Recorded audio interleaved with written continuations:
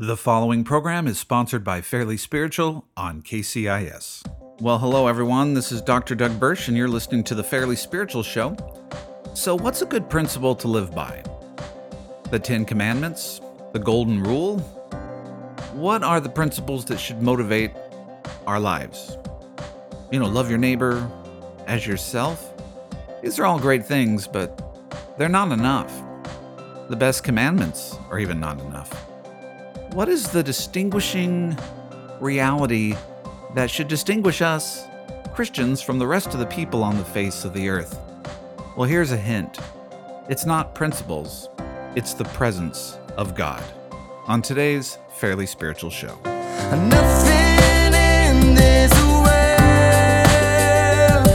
could separate me from your love. No mountain high or valley low where you wouldn't go to share your love with me. Well, welcome back to the show. I am Dr. Doug Birch, and this is the Fairly Spiritual Show. We come to you on Fridays, Sunday as a rebroadcast, and there is always the podcast as well. You can subscribe to the podcast on iTunes or Stitcher or SoundCloud, or I don't know, there's some other forms as well. Just go to fairlyspiritual.org to start that journey. By the way, 4 weeks ago, I said we needed to raise $7,000 to stay on the air for the next year, and I've raised $500. So it doesn't look like we're going to stay on the air for the rest of the year. So today it's the last week of me raising funds for that. Besides, my weekly, hey, could you donate a little?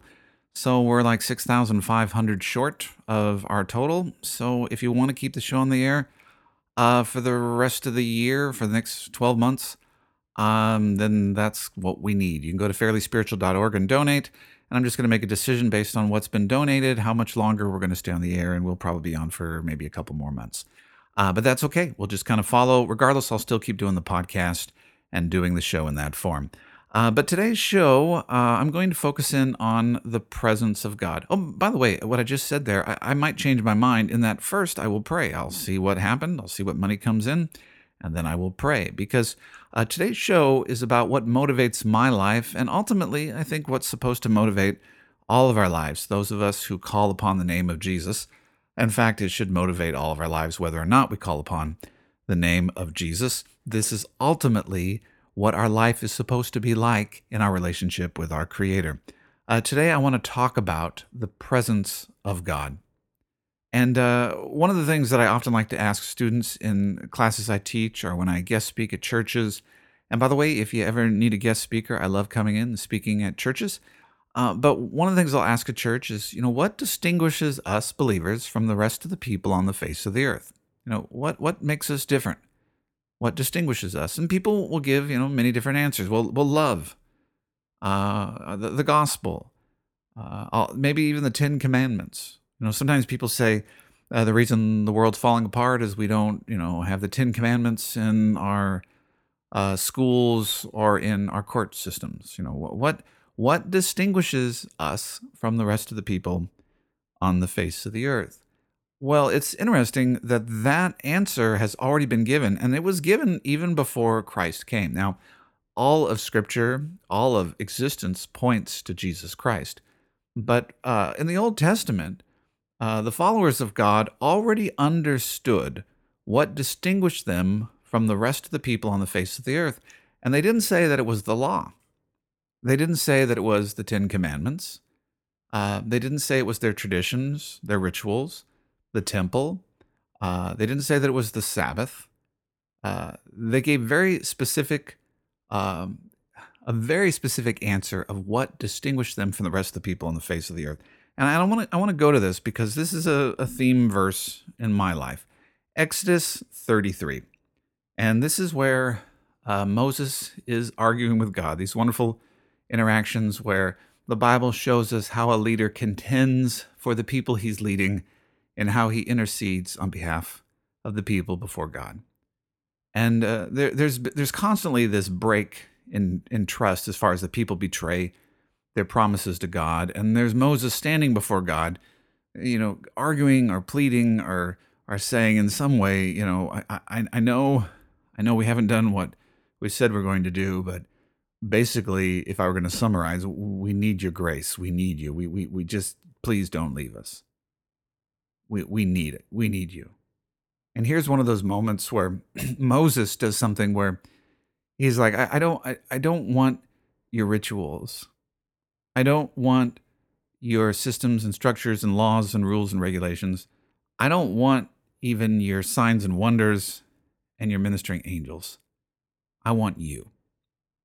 I want your presence. And so here it is in Exodus 33:11. Thus the Lord used to speak to Moses face to face, just as a man speaks to his friend. When Moses returned to the camp, his servant Joshua, the son of Nun, a young man, would not depart from the tent. So Moses would meet in this tent of meetings and meet with God. At some level, he would meet face to face with God. It's a mystery of how he did this, because there's other times where God goes in front of Moses and Moses can't even, barely even stand being in front of his glory. But there's an aspect of where Moses is in front of God, like in front of the burning bush or in front of the glory of God in the tent of meetings. And when he would leave there, Joshua would go in there. And it says in verse 12, Then Moses said to the Lord, See, you say to me, bring up this people. So this journey we're going to take, out of bondage in Egypt into the promised land. He says, See, you say to me, bring up this people, but you yourself have not let me know whom you will send with me. Moreover, you have said, I have known you by name, and you have also found favor in my sight. Now, therefore, I pray you, if I have found favor in your sight, let me know your ways, that I may know you, so that I may find favor in your sight. Consider, too, that this nation is your people. And God said, My presence shall go with you, and I will give you rest. Let me read that again. This is what was God's answer to Moses. Moses is like, you keep saying I found favor with you, but you're not telling me who's going to go with me. And God understands what Moses is asking here before Moses even says it. Moses is pleading like, I don't want to go forward without your presence. And we see this later in the dialogue, but Moses answers immediately, or God immediately answers Moses' question. But God says, My presence shall go with you, and I will give you rest. Which he's also answering Moses' turmoil. Moses is full of anxiety. He's overwhelmed by the task ahead. This is an impossible task, and you're telling me what you're going to do, but I can't do this on my own. I don't need a ministering angel. I don't need signs and wonders. I need your presence. And even in needing your presence, Moses can't ask this because he might think it's too selfish, but he's also pleading, I need peace. I need rest. I can't do this. This thing is going to destroy me. And God says, My presence shall go with you, and I will give you rest. Now look at this response. Then Moses said to God, If your presence does not go with us, do not lead us up from here. For how then can it be known that I have found favor in your sight, I and your people? Is it not by your going with us, so that I and your people may be distinguished from all the other people who are upon the face of the earth? He says basically, I don't want to go. I don't want to go into this promised land without you. I don't want any miracles. I don't want any signs. I don't want any wonders. I don't want any prosperity. There is no promised land without your presence. Your presence is what distinguishes us from the rest of the people on the face of the earth. Your presence is our promised land. And we see that with Moses, that Moses is ultimately someone who is pointing towards our relationship with Jesus through the Holy Spirit. Because we know Moses is not even allowed to enter the promised land, right? He's disciplined and everyone's allowed to enter, but he's not. But he still leads the people of Israel. Why does he still lead them? Because he long ago gave up, in the sense of the promised land was not his promised land. It was important, but what was more important to him was and is the presence of God. He's like, I don't want to go anywhere. Your presence is what gives me life. It is your presence and your presence alone. It is your glory. It is your presence that distinguishes us from the rest of the people on the face of the earth. That's how they know. That's how everybody else knows that we have found favor in your sight.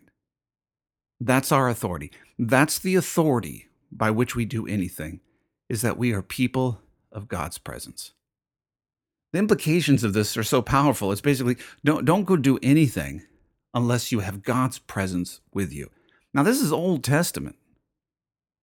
This isn't even New Testament, what Christ has done through the pouring out of the Holy Spirit. But sometimes people, talk about, once the Bible was formed, we just kind of are people of the book, and we read the book, and we do the principles of the book, and we live a good Christian life. But we understand that even before Pentecost, that the children of Israel and the leaders of Israel understood that it is the presence of God in their midst that distinguished them from the rest of the people on the face of the earth. Now, if you look at Pentecost is such a powerful thing because, and a lot of people don't know this, and I've taught on this before, and it's in my book, The Community of God, A Theology of the Church, my chapter on Pentecost. But why was the Holy Spirit poured out on the day of Pentecost, right? Jesus said, wait, before you go do anything, before you go do any of the ministry, before you do any of the signs and wonders, before you preach the gospel, before you do any tent meetings, I want you to wait so that you're clothed with power from on high. Why did they wait? Why were they supposed to wait? Well, some people say, you're supposed to wait a long time so your heart gets ready and prepared, and then they're filled with the Holy Spirit. But they waited for the day of Pentecost. And Pentecost was a specific celebration. And in the church calendar, they would celebrate Passover. And Passover was a celebration of being let out of bondage, right? When the children of Israel in Egypt, they were in bondage. There was the Passover. The angel of death passed over the firstborn. So they were kept alive. They were let out of Egypt, set free, brought out into the wilderness. Well, then on Pentecost, they would celebrate this, that once they were in the wilderness, they didn't know how to live. Now that they were out of Egypt, they were still struggling with, well, how do we live? How do we abide together? We no longer want to live as slaves, but how do we live as free people? So on Pentecost, they would celebrate the giving of the law. They'd celebrate where Moses received the law from God. So on Pentecost, and in Acts 2, when they're gathered together and they're celebrating the Pentecost, before the Holy Spirit is poured out, they're celebrating the giving of the law. They're reading scriptures about the giving of the law. And you can see the correlation here. What happened on Passover? Well, Passover is freedom from bondage. What happens on Pentecost? Well, Pentecost is how you live, and you live based on the law. Well, that's the Old Testament. Well, what happens in the New Testament? What happened at Passover?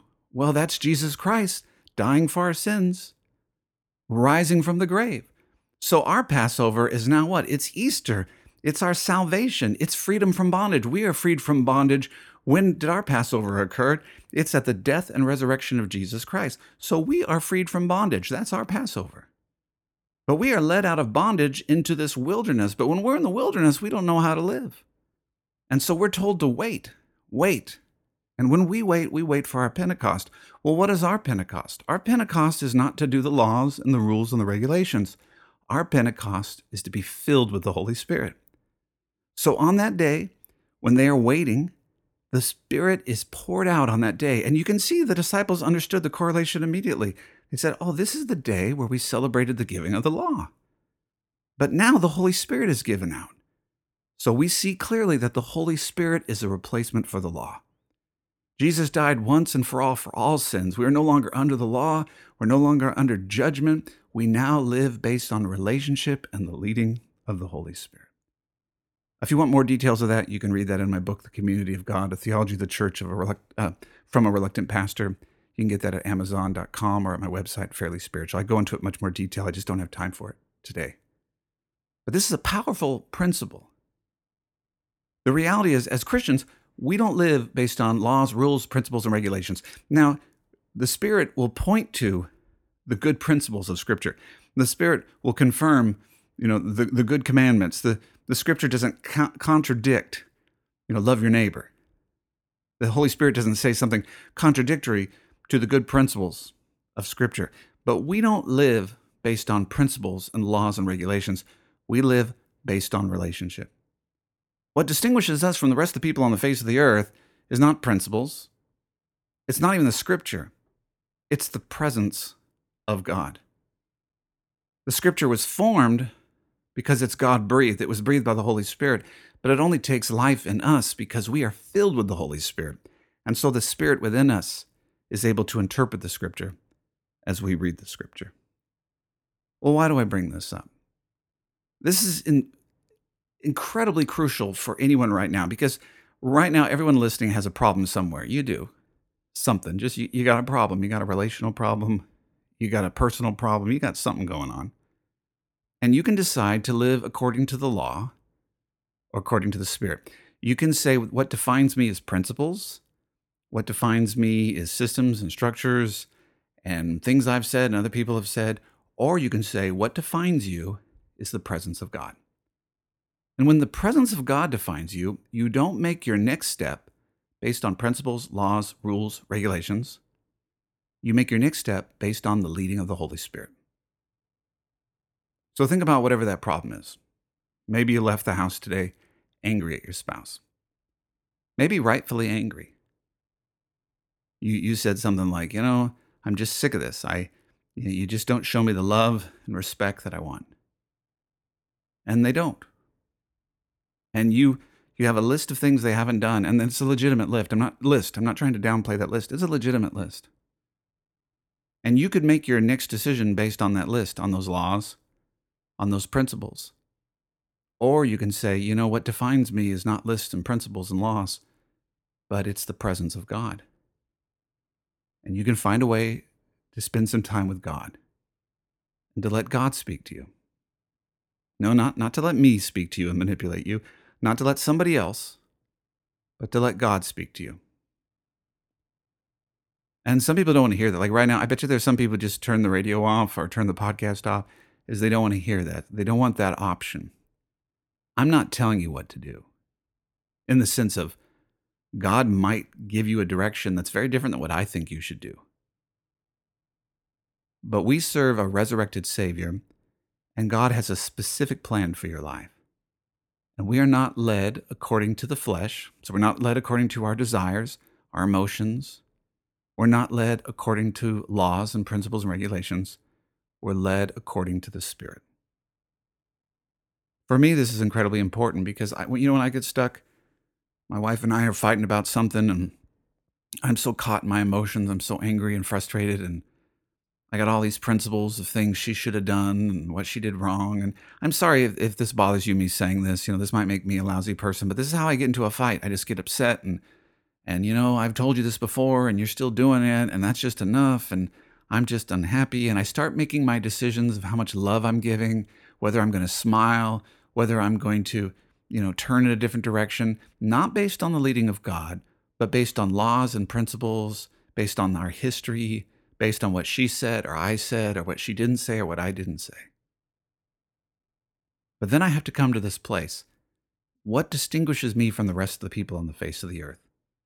It's the presence of God. And I have to submit my will. I have to say, okay, God, what do you want me to do?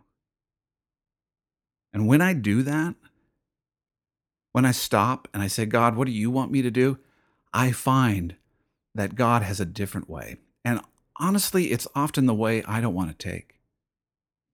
It's often a way where God is like, Doug, you have to stop. Doug, I want you to love. I want you to apologize. I want you to embrace. There's times where I'm upset at someone and angry, and I feel validated in my anger and justified, and all the principles of why I can stay angry and all the principles of why I can withhold my love, and then I will stop and I will make room for the presence of God. And then I realize I can't do that. I must show love. I must show grace. I must show kindness. We serve a resurrected presence. We serve the resurrected presence of Christ, and Christ is in the room. Like some of you, you've made decisions. You made decisions out of your anger. You made decisions out of your principles. And you can do that. You found people to justify it. Like, that's one thing with social media. You can find people to justify your decisions. You can say, well, this principle was was harmed, and this is what I believe, and this is what they believed. And you made all those decisions based on these principles, but you did not make them based on the presence of God. You didn't make it based on that. Because there's something about God where God does extravagant things, ridiculous things, gracious things that are beyond anything we could ever understand. He's done them for us, and he'll do them through us. But each of us are called to either make room for ourselves or make room for the presence of God. What's so hard to preach about this is, if at all you think it's coming from me, it's no longer about God's presence. Well, Doug told me to forgive, so I got to forgive. No, it doesn't work that way. Forgiveness, if it doesn't flow from God, it's not from God. It has to be where you're before the Lord and the Lord shows you must forgive. It has to be where you're before the Lord and the Lord says, I want you to embrace that person. And you can say, but there's no reason to. I can't find a justification, but the Holy Spirit says embrace that person, so you embrace that person. And what's your reason? Your reason is you abide with the resurrected presence of Jesus, and you are called to embrace that person. I have people talk to me about churches that they're involved in, and they'll say, like, I don't know, this, I don't know if I want to be in this church, and there's this problem and that problem, and I can give advice. I can say, yeah, I think that's a problem, and that's an issue, but I'm not someone's lawgiver.